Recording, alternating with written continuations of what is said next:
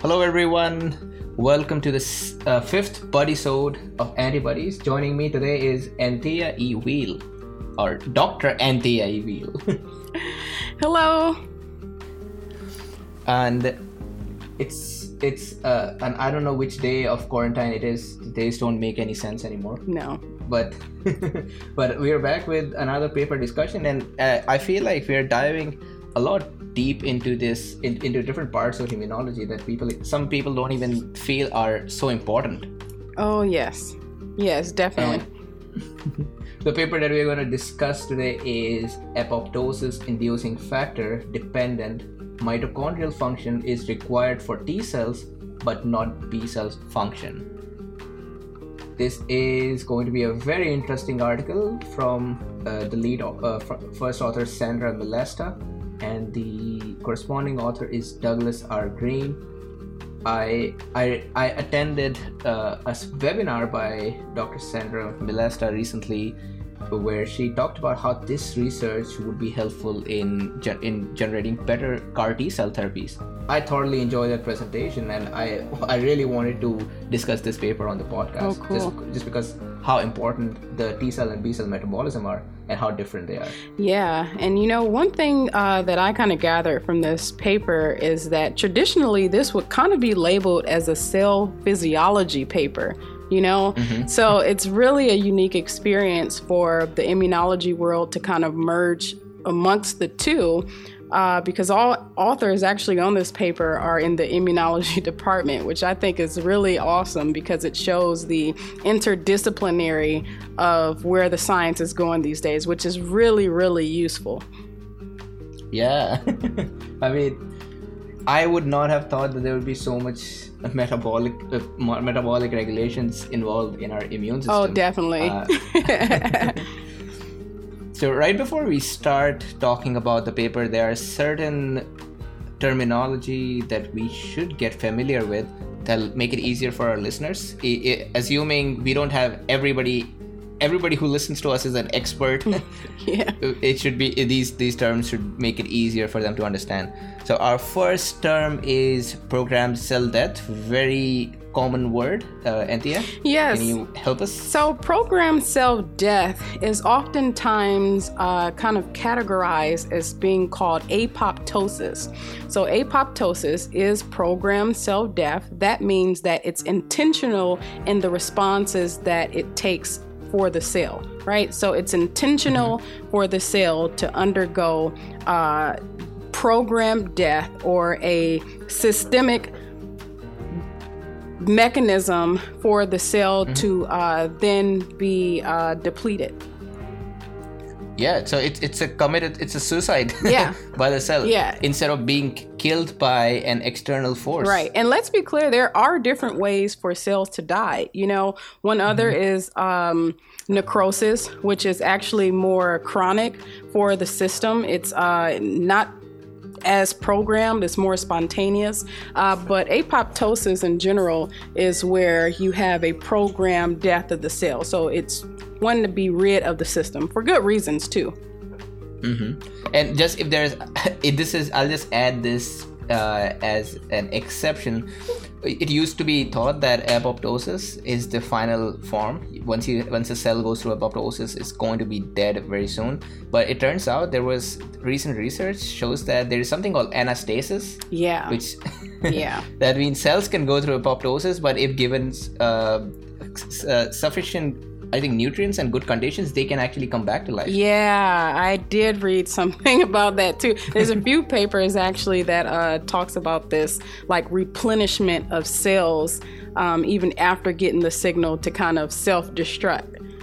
Yeah, that's so cool. Yeah, but you know what? Apoptosis, while we're on this subject, is very important because when you think about cells that are dysregulated, you know, like cancer cells, cells that have been invaded from pathogens or foreign material or just not working right or too old, for instance, we need apoptosis to actually tell the cells, hey, buddy, time for you to get out of here. We don't want we don't want destruction towards our whole system. So let's go ahead and clean it up. And lots of times, even in cancer research, they look at a lot of apoptotic markers for these cells. So it's very important. Yeah, I just since we are talking about apoptosis, it's something reminds me. Have you heard that meerkats often sacrifice themselves to save their kin? That's new to me. I don't know. They don't even know which course was that, but it was it was in the course we had a term called altruism, and in evolution, the altruism has developed in a way that allows an individual to sacrifice itself for the greater good of the population. So oftentimes meerkats would, there would be sentry meerkats who would be outside their colonies, and they would signal whenever they see a predator. So that signaling draws all the attention to them, and they would be dead very soon, but the whole colony survives. Oh wow!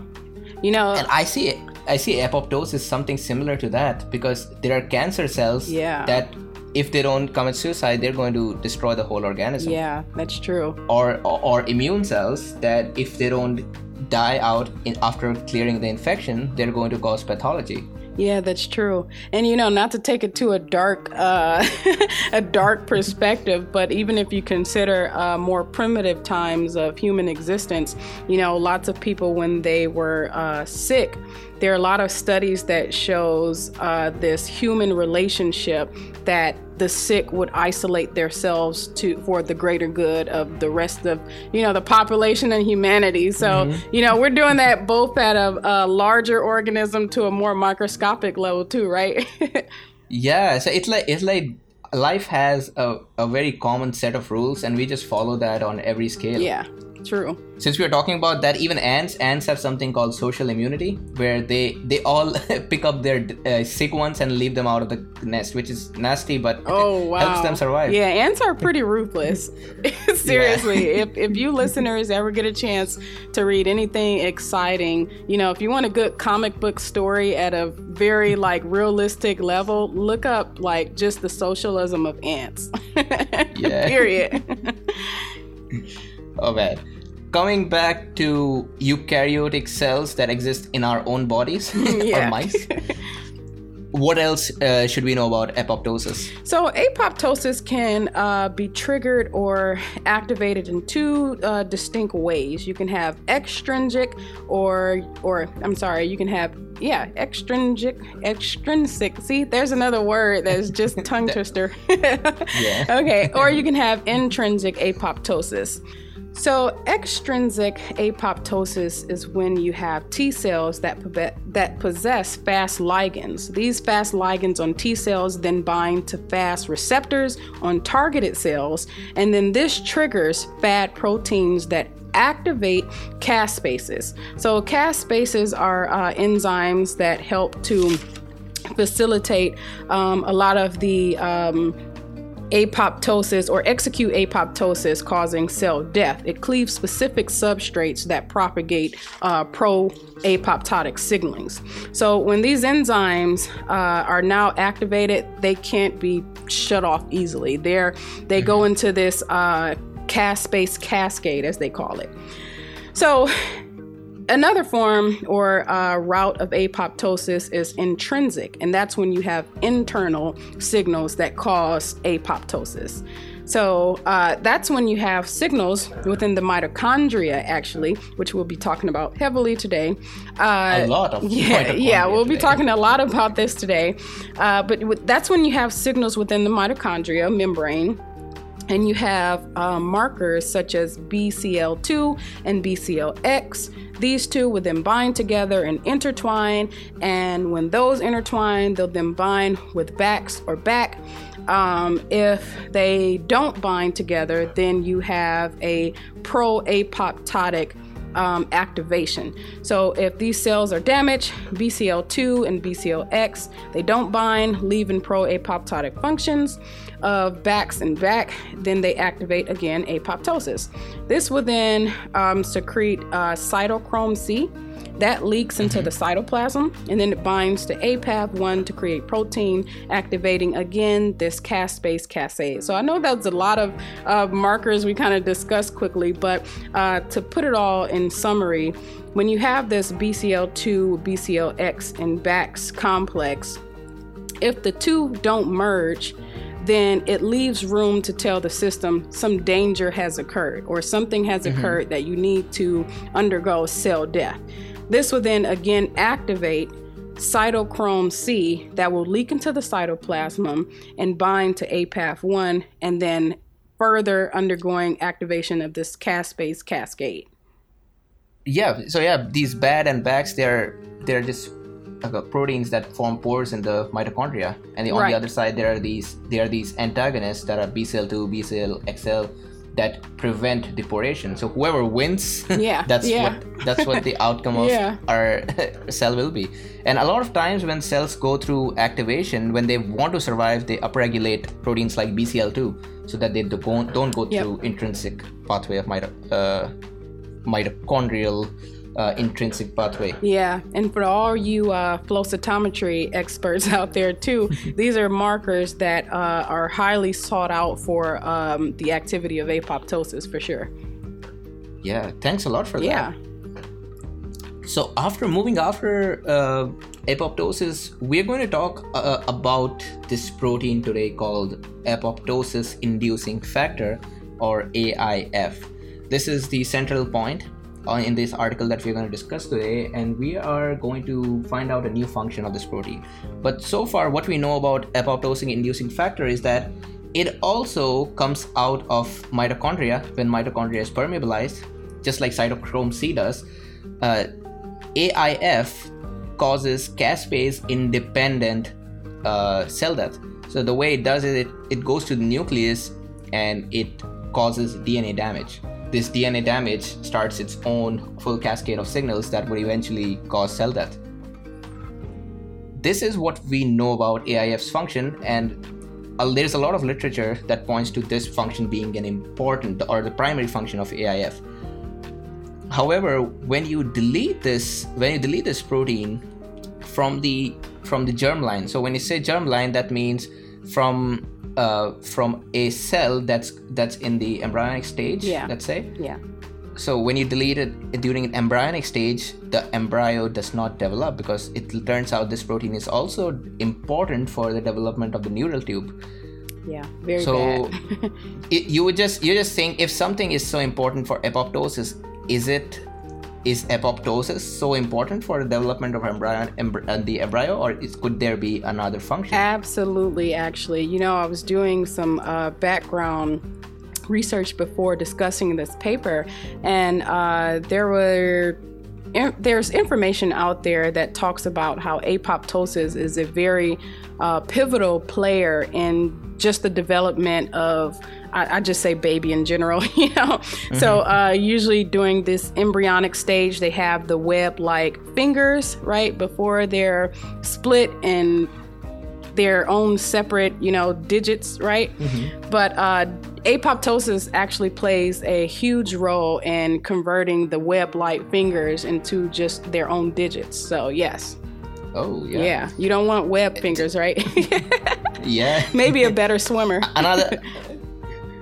Another, yeah, that would be a good mutant for Olympics, although unethical. But yeah, anyway, so this thing is known to be important for apoptosis at least, and it's an embryonic lethal mutation. That means the embryo, if you knock it out in an embryo, it won't develop. It will kill the embryo. And this brings me to a very interesting technique that we use to study such mutations. So if it turns out that you cannot knock it out at the embryonic stage because it's lethal, then you would need a way to knock it out either specifically inside a cell or at a later stage of life when this protein is not as much important. So the way you do this kind of knockout, this would be called an inducible knockout. There are many ways, but one of the ways that they have done in this paper is using the system called the ROSA26 Cre-Lox system. So first, let me just tell you what's a Cre-Lox system.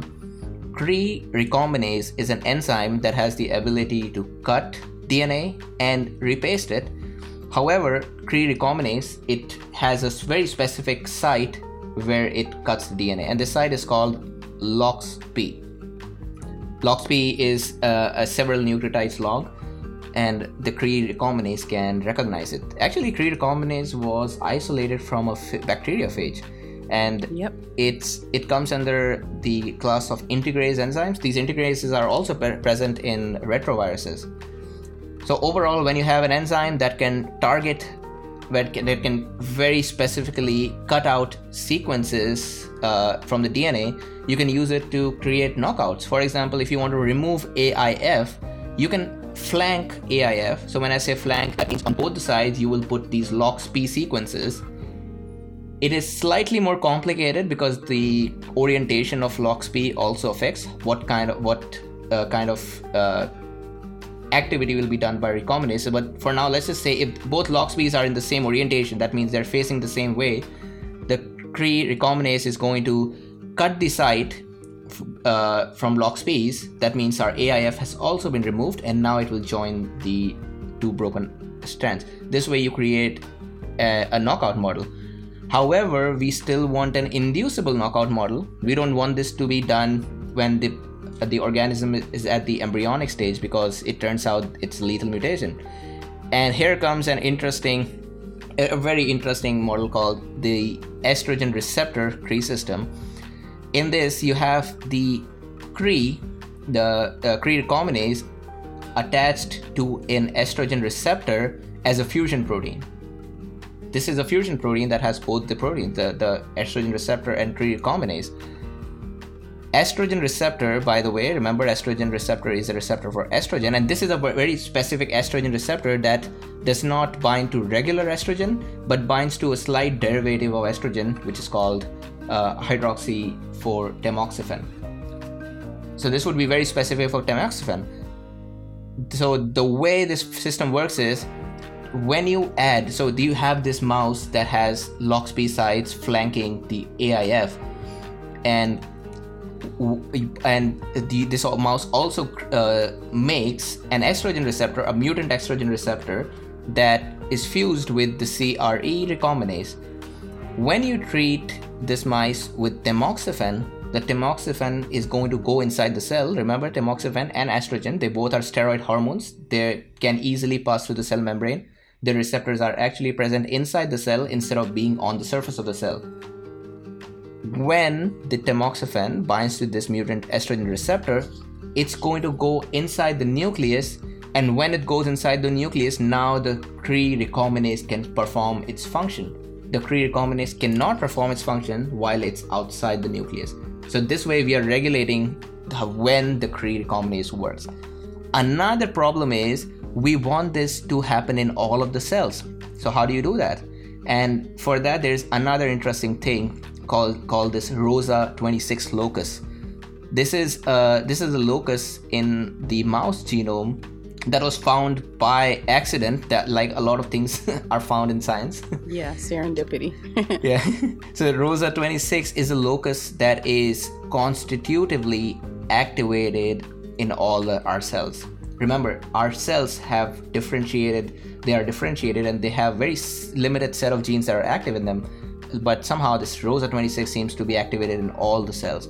So when you put the estrogen receptor Cre mutant downstream of this ROSA26 locus, or within the locus, it's going to be expressed in all the cells. And when you add tamoxifen, when you give this mouse tamoxifen, it's going to remove AIF in this case from all of our cells and not just a few cells. So it's a pretty cool system. It is. And yeah, it's a pretty cool system. So that's how you selectively induce the knockout at a later stage of life instead of having so that you don't have to deal with the embryonic lethality. Yeah, it's like an on and off switch, right? Yeah. You know, so even if you think about a lot of autoimmune diseases, we're not technically born with autoimmune diseases, but there are onsets for signs of diseases, you know, or of the disease. So it's kind of like flipping the switch on to say at adolescent years, you know, those who have type 1 diabetes will develop it at such and such time. So yeah, it's pretty, you know, realistic to how human disease kind of works too, right? Yeah, I mean, I really like the system. It's so convenient. Yeah. and right after this, since we are talking about the system, there is a known mutation called Harlequin mutation, which has. Oh gosh. And Anthea, do you want to talk about Harlequin mutation? You know, this so. In terms of humans having Harlequin mutation in humans, neonatal babies, right, with this Harlequin mutation actually have severe skin conditions where it makes it hypersensitive. Like whenever you get a chance to look it up, I advise everyone to kind of just do some background research on that disease. It's really an underappreciated area. It's a rare disease, but I think it also is telling of a lot of skin conditions in general. Yeah, but yeah, the reason we are talking about Harlequin mutation here is that this mutation causes about 80% loss of this AIF protein. So this if a mouse has this mutation, it's a very good model to study what happens when you have reduced expression of AIF, which you would call a hypomorph, because it has a reduced expression, but it's not a complete knockout. It still has residual expression.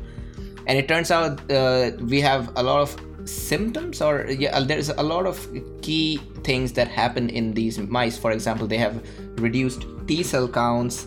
They are also slightly resistant to apoptosis.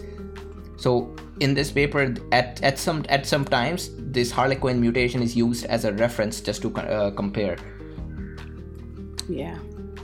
So that we have talked about AIF briefly. We know we have told you what it does or what we know about it in a broad aspect. Let's move on to the next term, which is ECAR, or extracellular acidification rate. Let's go back to what happens in glycolysis. When we have glycolysis, there are a lot of acidic intermediates formed, and there's often lactic acid formed. These acidic intermediates, they cause an increase in the a decrease in the cellular pH. That's what we are measuring. Extracellular, outside the cell. So we are measuring the extracellular acidification rate as a proxy to find out how much glycolysis the cell is going through. Of course, there are certain other pathways as well that cause this, but most of the ECAR, or extracellular acidification rate, can be attributed to glycolysis. So this is a technique that's used to measure the intensity of glycolysis. Yeah, and just to put it in context a little bit more, when we think about the generation of energy in general, right? Lots of times those in basic science think about the mitochondria as far as this energy or this ATP type of machine, but we also have non-mitochondria metabolism for ATP, which is through glycolysis, as Jatin said. Mm-hmm. Yeah. So with that, let's move into electron transport system. Very, very quick introduction to what electron transport system is, even though it's taught in high school, but a lot of people don't remember this. Yeah, and understandably so, because there's a lot of players in the electron transport chain. Seriously, like I had to kind of brush up on it myself. Okay, so the electron transport chain, or the ETC, is actually broken down into 4 different complexes, right? And they're all labeled numerically in Roman numerals, right? So it's complex 1, 2, 3, and 4. All these complexes are actually embedded differently in the inner membrane of the mitochondria.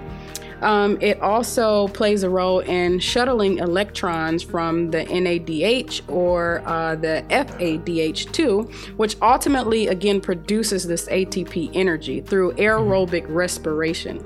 So one thing we want to keep in mind, too, is that complex 2 is the only complex that doesn't play a direct role in the transfer of electrons, but they are intermediates for complex 1, 3, and 4. Mm-hmm. Yeah, I'll just make a small change to what you said about embedded, being embedded. Only complex 2 is not embedded in the intermembrane space, because complex 2 is actually the succinate dehydrogenase that's a part of TCA cycle. Yes. Yeah, yes, that's correct.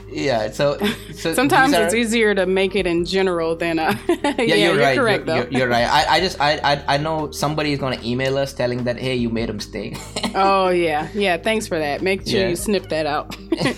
But yeah, anyway, and there's complex 5, which is the ATP synthase itself, that eventually uses the proton pumps, all the proton pumps that have transferred protons out. It's going to use that proton gradient to make ATP, and that's how the electron transport system works. Now, to measure so by the way, there is also at the end of the electron transport chain, there is oxygen, the terminal oxygen, that's going to be accepting a terminal electrons, right? So you have an oxygen reduction, which makes water from oxygen. Yes. So the oxygen is going from undergo reactions where the electrons are lost to another. Yeah. Okay. Yes. So that means when you have electron transport chain going, you have a reduction in oxygen, and because it's converted to water, and that's one way how we measure oxidative phosphorylation or mitochondrial respiration, is that we measure the amount of oxygen in the cell. So we measure the oxygen consumption rate. As you have an increased oxygen consumption rate, that means the cell is going through rapid mitochondrial respiration. If you have a reduced oxygen consumption rate, that means the cell is not going through rapid mitochondrial respiration rate. This thing is called OCR. OCR measures mitochondrial respiration in comparison to ECAR, which I previously explained. ECAR measures glycolysis rate. That was a lot of terminology. Correct. And I got a quick fact for you, Jiten, too, since I know you're very interested in cancer research. But when we talk about this paper and how it plays a heavy role in mitochondrial metabolism, the mitochondria not only plays a role in the energy metabolism, but it also plays a role in cell cycle, right? In the cell cycle regulation, such as apoptosis. So when you think about cancer cells are known to reprogram their metabolism using different strategies to meet energy and anabolic needs. Anabolic needs. Why can't I say that word? It's fine. There are just some words that are not supposed to be said. Great. Okay. Different strategies to meet energy and anabolic needs. So the mitochondria is a target oftentimes for anti-cancer therapy. Oh yeah. So that makes sense. Also, it turns out that a lot of cancer cells do not use mitochondrial respiration as much, and they rely on the glycolysis pathway so that they get, because glycolysis it's an anabolic pathway, makes it very easy for cells to divide. That's the whole purpose for cancer cells. They just want to divide and divide. Yeah, and I've even read somewhere that each individual cancer tissue has a completely different metabolic pathway and way, right? So it's like, even if you choose one cancer, another cancer type may differ from that as well too. So really interesting stuff. That's so cool, man. But now finally coming back to our paper, Anthea, are you ready to get into the results? I'm ready, Jiten. This is exciting. It's going to be a great read. So let's start. Okay, so to start, this paper goes into more details just about how, kind of the experimental design and how the defects that come with the loss of AIF and fibroblast, mouse embryonic fibroblast that is, and that it can be reversed by rescuing complex 1 function. So remember again, through the electron transport chain process, you have these 4 different complexes, with the 5th being this ATP pump, right? So complex 1 in initiation is what's going to set off this chain of events. So the paper kind of dives deep into just the strategies as far as knocking out this gene, as you talked previously about this AIF deletion. But they did it in a 3-week time span, right? So they looked at vehicle, which will have no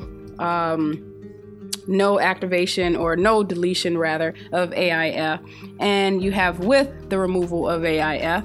And it shows that in this time span of 1 to 2 weeks that you have complete and total deletion of AIF, with everything else in this kind of electron transport chain complex being present except for complex 1, right? Which is crazy. So let's say you remove AIF, but the only thing that's being affected is this complex 1. So that's absent as well. One thing I noticed too is that at 3 weeks, you kind of are regaining that expression of AIF, right? Is that what you kind of can tell with that too, Jiten? Yeah, it's somewhat regaining, although not to the full not potential. Fully. Not fully, but yeah, it's somewhat regaining. So there's so that's, I think they also mentioned in the paper that there is some compensatory mechanism that the cell is using, but we can still say that AIF is primarily important for the expression of complex 1. Yeah. So also I want us to keep in mind this time kinetics too, with complete removal of AIF, as they use the same strategies throughout the experiments, because we want to make sure that at least the rest of the experiments are aligned with that 1 to 2 week marker, right? Yeah. Oh yeah. Also, they used, so the way they removed the AIF gene from the cell line is using the same tamoxifen-inducible ROSA 26 Cree ER system, where AIF was fluxed and tamoxifen was used to induce the removal using the estrogen receptor and Cree. Also, this is a mouse embryonic fibroblast which has been immortalized by a virus, a polyoma virus called SV40, which I believe is a double-stranded DNA virus, and it can, yeah, you can. So I'm very interested in this virology field. Lately, I've been taking a course. Oh man. Yeah, it's pretty interesting. So that you can use viruses to immortalize cell lines, and this is one such cell line. So we see that the removal, as you said, it decreased the expression of complex 1, 3, and 4, but more towards complex 1. Yep. Then what happens to, so if you have removal of complex 1, you would expect a reduction in OCR, which is corresponding to mitochondrial respiration. And do we see that? Yep, and you have increase in ECAR. Okay, yes. So in my opinion, that should be a compensatory mechanism from the cell, right? Yep. So this is a good sign of this switch between OXPHOS and glycolysis, right? So it's utilizing mitochondrial activation, or activity rather, of this energy pump.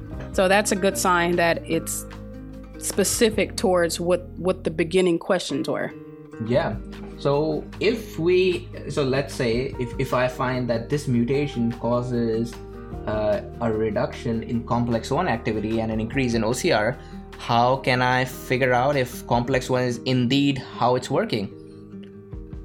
Let's give it something that's similar to complex 1 ectopically. So when I say ectopically, that means it's being given as an outside source. In this paper, they are making the cells express a homolog called NDI. That's NADPH dehydrogenase, isolated from yeast, I believe. Is it yeast? Yep. Yeah.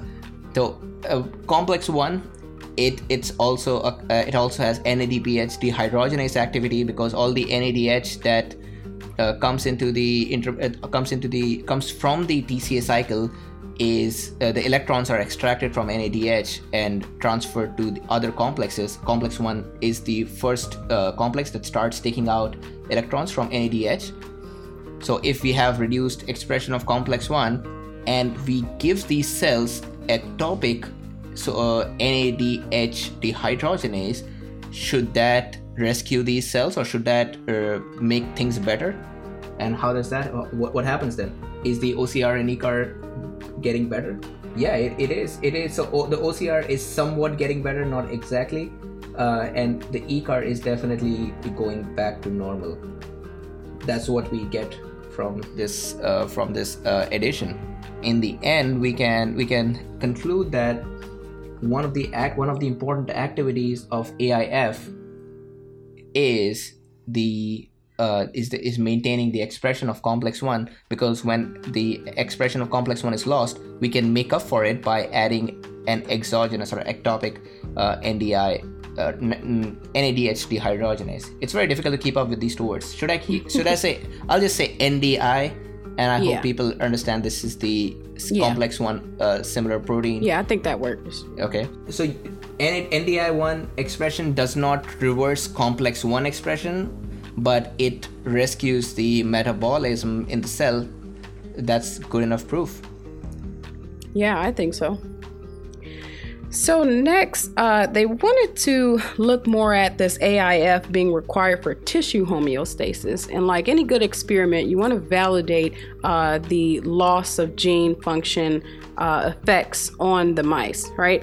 So when they knocked out this AIF, they saw that they had significant decrease in weight and a significant higher mortality or survival percentage in these AIF knockout mice.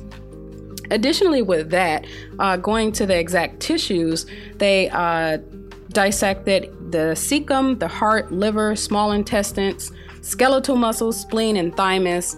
And for overall and general purposes, they had heavy infiltration. They were higher distorted. This heart was actually smaller, but contrary to kind of what was published in the literature, the skeletal muscles, they didn't see much observed there of this wasting. But in general, the mouse with AIF knockout had this increased wasting effect, as they have coined the term. Yeah, and I'll just add something here. They even they wanted to know if it's because of defects in apoptosis. So they also generated simultaneous knockouts in BAD and BAK, which are BAX and BAK, which are pro-apoptotic factors. And it happened that even when you remove these two proteins, so that there is reduced apoptosis, there was still pathology. So what they're saying is that this pathology that we are seeing due to AIF knockout is likely not because of reduced due to apoptosis. So next, they wanted to see if when you transfer the hematopoietic stem cells from in a RAG1 knockout mouse. A RAG1 knockout mouse is a severely immunocompromised mouse. It has no T and B cells of its own, so it does not reject any foreign cells at all. It's a good model for adoptive transfers. In this experiment, they are transferring. They want to know if there is any intrinsic defect inside the hematopoietic stem cells that are defective in AIF. the way you do it, you transfer these cells, these hematopoietic stem cells, into an acceptor animal like this RAG1 knockout, which will have functional AIF in all of its cells, but these hematopoietic stem cells themselves will not have the AIF. So this way you can figure out if the defect in AIF within the hematopoietic stem cells is causing any abnormalities versus a defect in AIF in any other cell that's contributing. So I think, is that clear? Am I making sense? That's clear. Yeah. That's clear. And here's where the immunology comes in at, because they actually saw a significant decrease in hematopoietic stem cells as compared to its wild type. So this is kind of where it gets tricky, because at the beginning, remember, we saw that there were not really huge effects with overall and general cells. Mm-hmm. But when we look more specifically, these hematopoietic stem cells are really being affected by this AIF loss. Yeah, it turns out that compared to wild type hematopoietic stem cells that were transferred to these mice, while they were able to generate granulocytes, B cells and T cells just normally, these AIF knockout hematopoietic stem cells do not generate their differentiated counterparts as much. In fact, there is very few granulocytes, there is very few T cells, and there is also a reduction in B cells. Although a very important point to note here, the T cells were affected a lot more than the B cells. A lot more. And that's kind of something they saw earlier on. So it's kind of interesting though, Jiten, when we take it back to the lab setting, sometimes we just kind of run across data that may not be significant now, but later on it makes a whole lot more sense, right? Mm-hmm. So yeah. I wonder what came first, the chicken or the egg with them, right? So was it something that they saw specifically in T cells, or these lymphocytes versus other cell types? Mm-hmm. So I wonder how that happened. That's actually pretty cool. Yeah, and so they also saw a reduction in hematopoietic stem cells, as you said. So now you want to ask a question: is it a defect in T cell? The AIF knockout in T cells, is that the reason, or AIF knockout in the hematopoietic stem cells, which are the parent cells for all of these? So right. Where is it AIF required? Is it in the stem cell portion, or is it in the terminal differentiated portion that is causing this reduction? So that's exactly what they do in the next result. Yeah. Next, they pick up with B cells first, and they try to make targeted ablation of AIF in B cells only. So in this case, you have a Cre system. This time, this Cre is attached, is downstream of the CD19 promoter. CD19 is a B cell specific receptor. It's a co-receptor with the B cell receptor. And any cell that expresses CD19 is also going to express CRE. This CRE will knock out AIF. So that's how this system is going to work. Only when the cell expresses CD19, it will knock out AIF. So you have achieved a CD19 specific AIF knockout. Yeah. And with that, they saw no differences actually in cells in these B cells. Yeah. So they saw no difference. That's right. And also, if you compare that with the Harlequin phenotype, it's a hypomorph of AIF that also does not have B cells. It does not have any effect on B cells. So it makes sense, right? Correct. And one thing to point out too, I'm sorry for all of the, beginners in immunology, when you're looking at certain cell types of the immune system, it's important for the organs to be specific towards specific cell types, if that makes sense. So when you think about B cells, you're going to find a lot of B cells in the spleen. Why? Because the spleen helps to filter the blood, which we have lots of antibodies there. So you're going to find a lot of B cells in the spleen and a lot of B cells in the bone marrow, because that's where they mature. Mm-hmm. Oh yeah, that's right. Also, this answers our previous question about the hematopoietic stem cells.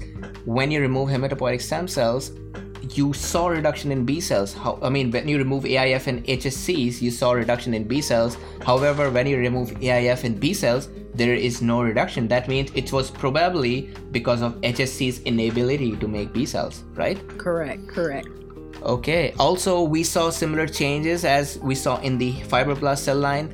These B cells do lose complex 1, 3, and 4. However, there is no change in ECAR and OCR. And B cells already have a very low basal OCR. So they don't have a lot of OCR to begin with. They even checked if these B cells are properly functional or not. So they treated them with LPS, and they used an OVA-specific antibody model where they immunized them with ovalbumin and see if these B cells are able to produce enough ovalbumin. And it turns out these B cells are not defective. It's not like they are not functioning properly. They are functioning properly, which is pretty interesting. So eventually you come to a conclusion that B cells don't need the expression of mitochondrial complex 1, 3, 4 for their development and functionality. That is so interesting. You wouldn't expect this, right? Interesting. Mm-hmm. If you were looking at it for the first time, you would think that probably all the cells in our body require mitochondrial respiration. Yeah. Pretty interesting. But when we go more into how the T cells are being affected, remember again that the T cells actually possess that Fas ligand, right? Mm-hmm. So it's going to bind to the Fas receptors of the targeted cells for apoptosis. So just keep that in mind as well. Yeah. So now they already know that the B cell intrinsic defect in AIF is not affecting their development. Now we move on to T cells. The way it's going to be different for T cells, because even if we look before to our hematopoietic stem cell transfer experiment, we saw a much more dramatic decrease in T cells that time. And also, if I have not mentioned it already, the Harlequin mutant mice, which have a AIF hypomorph, they also have reduced T cells. So first step, we have to generate a T cell specific knockout of AIF. So what are they using for specific knockout? They're using the same methods as earlier with the tamoxifen. Mm-hmm. Oh, is it? Okay. But yeah, anyway, they're using a Krelok system, but instead of CD19, which is B cell specific, they're using a TCR associated kinase called LCK. LCK is only expressed in T cells, not up to my knowledge, not expressed in any other cells. So when the T cell starts making LCK, it also starts making Cre recombinase, which is going to cut out the AIF. This way you generate a T cell specific knockout. Oh no, I just realized it's not the tamoxifen induced model. It throws me off when it says TAIFKO.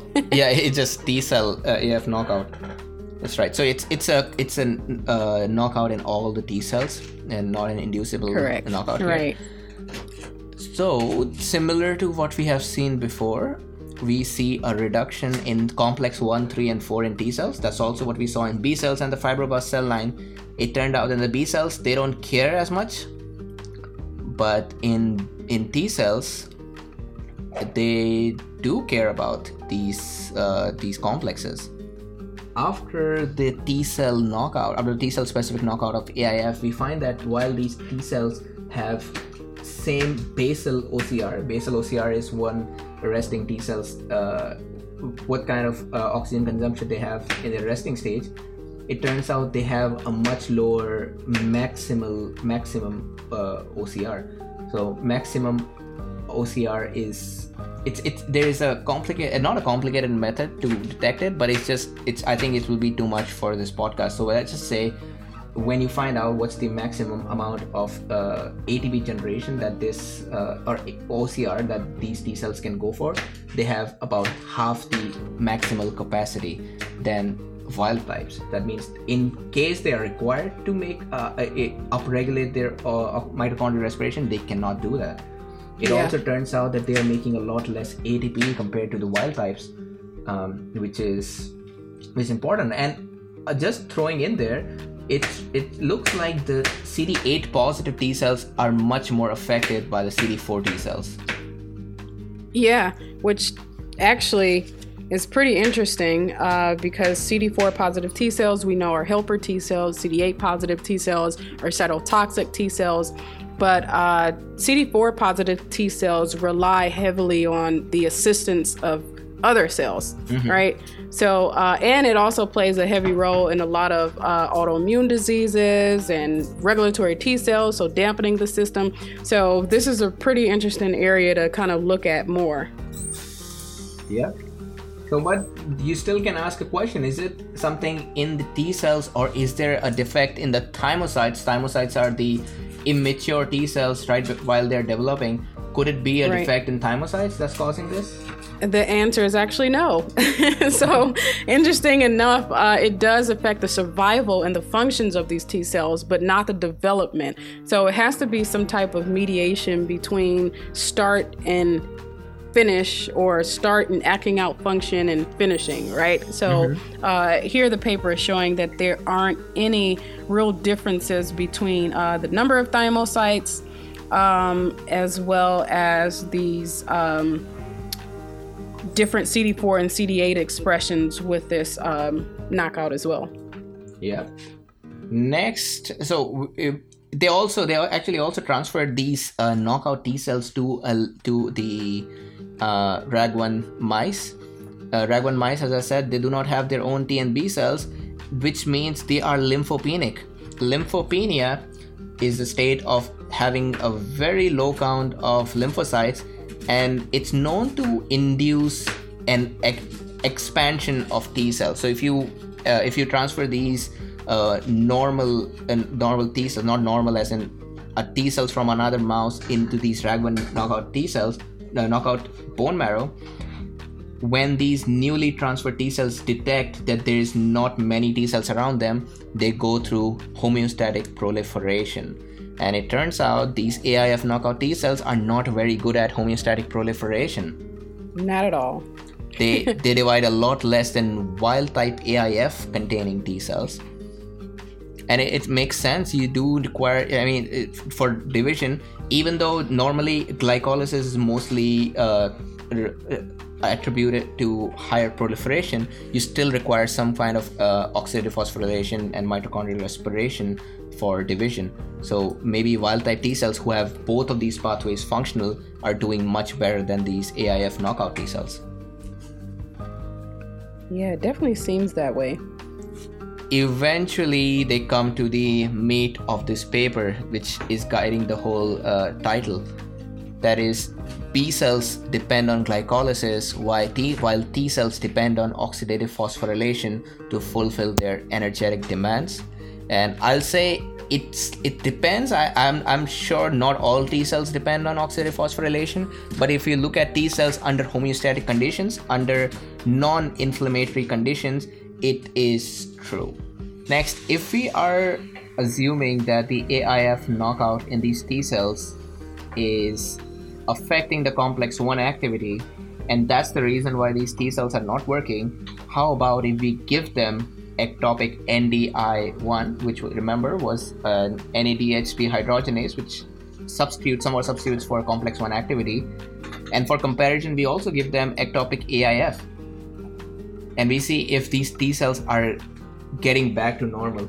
So in this case, we have these T cells that have AIF knockout, but they have been made to ectopically express NDI1, NAIF, or AIF, ectopic AIF, and we take these T cells and transfer them into a RAG1 deficient mouse, which would not have its own lymphocytes and will be in a state of lymphopenia. In the previous experiment, we saw that AIF knockout T cells do not expand as much as wild type T cells.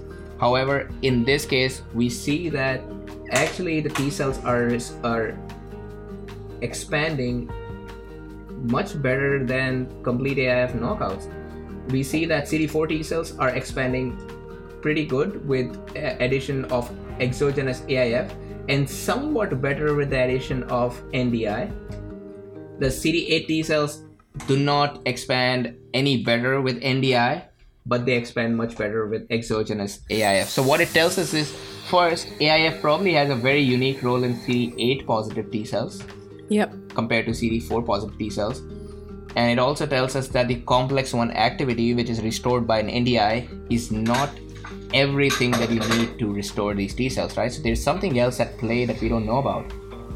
Yeah, and a lot of other disease models show that this CD4, CD8 paradigm actually mechanistically works differently too, right? When going awry or dysregulated. So it's not just as clean cut as we think.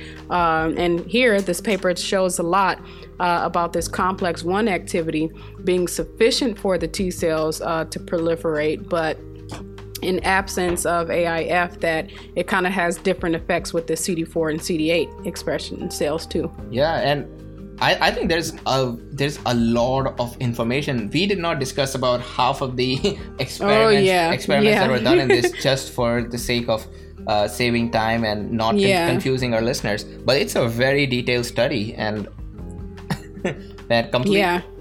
Yeah, it's. I'm just wondering how many years it took to get all of this data and how many people are there. I'm wondering that too. You know, when you think about doing studies that actually will be translated to how it can affect human life, you really have to go into specific details, you know, and this paper is a great example of kind of flipping, twisting, turning all aspects of disease irregularity, right? Or even not just disease, because it doesn't really focus heavy on disease, but at least how cells work. Right. So my background came a lot with cell signaling. And when I read a paper like this with cell physiology, it kind of is like so much more intricate. Yeah. And I love this paper. But I think that should be a good time to end the discussion. And just can we quickly summarize everything that we said? So assuming somebody slept in the first 1 hour or 15 hours that we were discussing this, what if they just wake up right now? What did they miss? Okay, so to summarize kind of some of the take-home points, a few things we learned was that AIF is has a primary role in mitochondrial respiration instead of cell death, which originally, you know, thinking about apoptosis inducing factor, we would think it had more of a role in programmed cell death, but it actually has more of a role in mitochondrial respiration. It also promotes complex 1 expression and activity, which is pretty unique. B cells do not require mitochondrial respiration for normal functioning, but T cells do, right? So we saw that they had a lot of effects on hematopoietic stem cells, granulocytes, B cells, and T cells, but it primarily affected T cells, at least for homeostatic proliferation. Mm-hmm. Also, CD8 positive T cells rely on mitochondrial respiration a lot more than CD4 positive T cells. So we know CD4 positive T cells and CD positive 8 T cells differ, but this is telling more in-depth ways that it actually works differently. Yeah. So first, we also know that the cytotoxic T cells have a slightly different metabolism than the helper T cells, right? Yep. Also, in this point where the paper says that T cells require oxidative phosphorylation, I'll put a slight asterisk in there because there are different kind of T cells depend on different to a different extent. I know regulatory T cells depend heavily on oxidative phosphorylation, while effector T cells tend to be more glycolytic. But that would be, I would assume that would be in an inflammatory environment under homeostasis where you don't have any infection. Probably most of the cells are in a somewhat resting condition, not very activated, and in that case it looks like mitochondrial respiration plays a huge role. Correct. And Anthea, thanks a lot. That sums it up properly. Yeah, I had fun with this. Thanks. Yeah. Thanks for challenging my immunology. Yeah, this was actually a very challenging paper. A lot different from what I work on and from what my lab does. And I'm sure it also is very different from what you have worked on in the past. Oh, definitely so. And everybody who's listening to this, thanks a lot for being here. You can check out our Facebook page. We post a lot of immunology memes. A lot of educational memes actually, where I try to get across some cool immunology concepts through memes. Hopefully it works. We've been getting a lot of likes lately. And that'll be it. Thanks a lot, guys. See you all later. Thank you. Bye-bye. Bye.